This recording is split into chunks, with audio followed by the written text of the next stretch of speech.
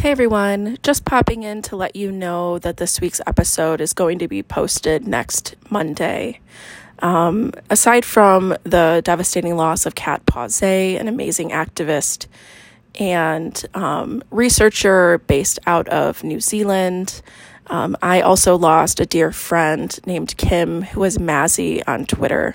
I've known Kim for almost a decade, and it was a huge loss and a really big shock to know that she's gone. So I am taking the week to mourn and process, and I will have the next episode up at that time. Also, just to give you a heads up, our next book that we're reading is Fearing the Black Body. I am really excited about reading this book by Sabrina Strings, and I will announce the guest during the episode once I post it next Monday. Thank you again, and talk to you next time.